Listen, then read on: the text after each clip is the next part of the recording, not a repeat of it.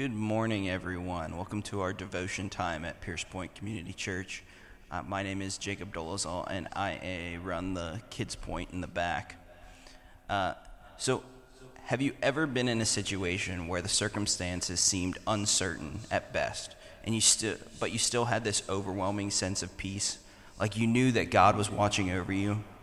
I recall growing up, a family friend got breast cancer, and she was anxious to share the news with her children, for she was certain that they would freak out. She eventually told them, and they handled the news better than she expected. Years later, the woman asked her oldest daughter about that time, if she was ever scared that she would lose her mom. And the daughter's response was that God had comforted them and reassured them that He would get them through this. She felt no anxiety about her mother's cancer diagnosis because she had found peace in God. Right now in the world, we are in one of those uncertain times. We know so much and so little all at once. That alone can be anxiety-causing.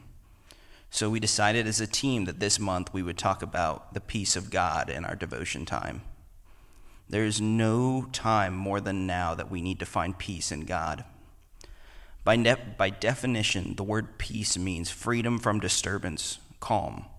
I don't know about you guys, but that sounds very desirable to me. In Philippians 4:7, Paul describes the peace of God as surpassing all understanding and states that it will guard your hearts and minds in Christ Jesus. As someone who was raised in the church, I've heard that verse many times, but man, it never hit me so deeply as when I compare it with the word peace's actual definition. The peace of God can be a shield from all the stuff going on in the world, but even more so, all the negative things going on in your head right now. For me, most of the time, the biggest enemy is my own head. I'm a classic overthinker about everything. I get anxious over seemingly little things, and it'll consume my thoughts. But wow, a freedom from disturbance, and more importantly, it being done by God changes everything. Quickly, let's go back to Abraham when God tests him in Genesis 22. The Lord asks Abraham to offer Isaac, his son, as a burnt offering. Now remember, this is a big deal because Isaac is the promised son that God would continue Abraham's family through. Abraham is obedient, takes Isaac up the mountainside. At one point, Isaac even asks Abraham, "Where's the lamb for the burnt offering?" To which Abraham tells him God will provide the lamb. I mean, how else would you say to him that you're the lamb today, Isaac? Get ready.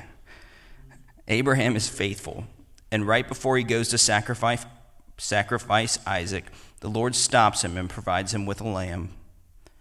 Now, what does this story have to do with peace, you're wondering? It's a wonderful story of Abraham's trust in God. But let's look at Isaac for a second.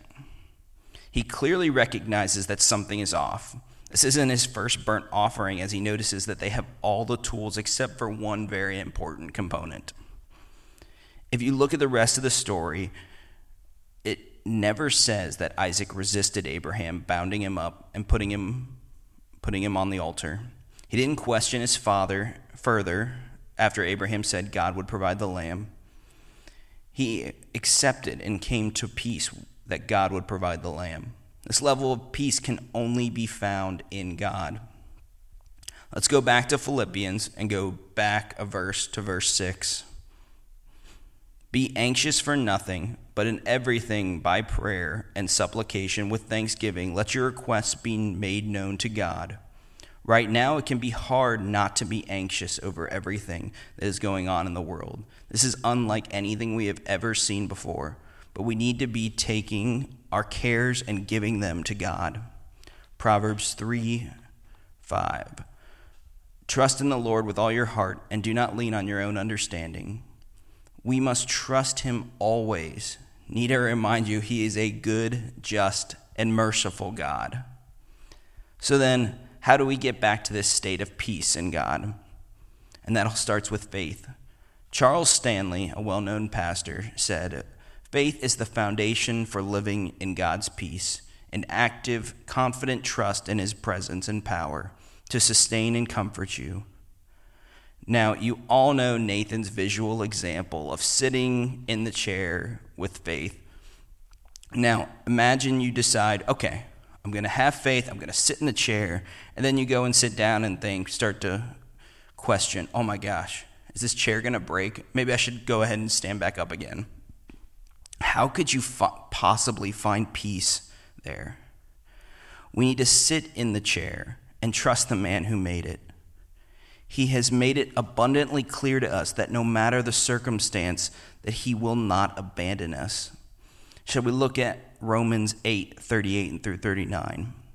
For I am convinced that neither death nor life, nor angels nor principalities, nor things present nor things to come, nor powers nor height nor depth, nor any created thing will separate us from the love of God. Let me read that again.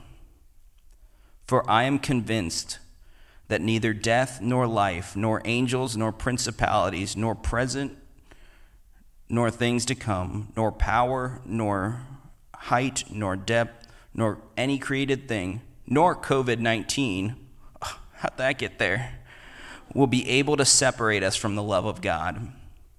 As this week goes on, I want in the moments where you feel anxious and begin to wonder about standing up from that metaphorical faith chair, I want you to take a deep breath and say, nothing can separate us from the love of God.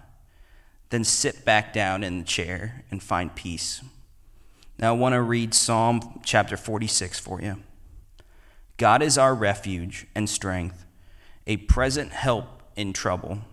Therefore we will not fear, though the earth should change, and the mountains slip into the heart of the sea, though its waters roar and foam, though the mountains quake at its swelling pride. There is a mountain whose streams make glad the city of God, the holy dwelling places of the Most High. God is in the midst of her. He will not be moved. God will help her when morning dawns. The nations made an uproar. The kingdoms tottered. He raised his voice, the earth melted. The Lord of hosts is with us. The God of Jacob is our stronghold. Come, behold the works of the Lord, who has wrought desolations in the earth. He makes wars to cease to the end of the earth. He breaks the bow and cuts the spear in two. He burns the chariots with fire. Cease striving and know that I am God. I will be exalted among the nations. I will be exalted in the earth. The Lord of hosts is with us. The God of Jacob is our stronghold. Upon reading this, your first thought may be, well, this is talking about a time of war, that we can find peace in God there. And you'd be right. Earlier, though, remember we talked about how a lot of times the biggest enemy that we face is in our own head. The Lord is our refuge, our stronghold. If we find peace in him, then we have found a safe place to rest and rely on him.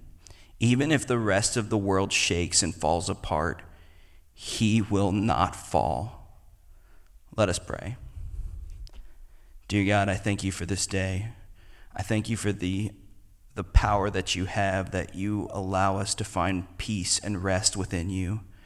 I ask that you just help our congregation to just fall into your peace, Lord. Pray for all the sick people right now, Lord, that you would just bring healing to them and that they would come to know you even better. Keep us all safe this week, Lord. In your Son's name I pray. Amen.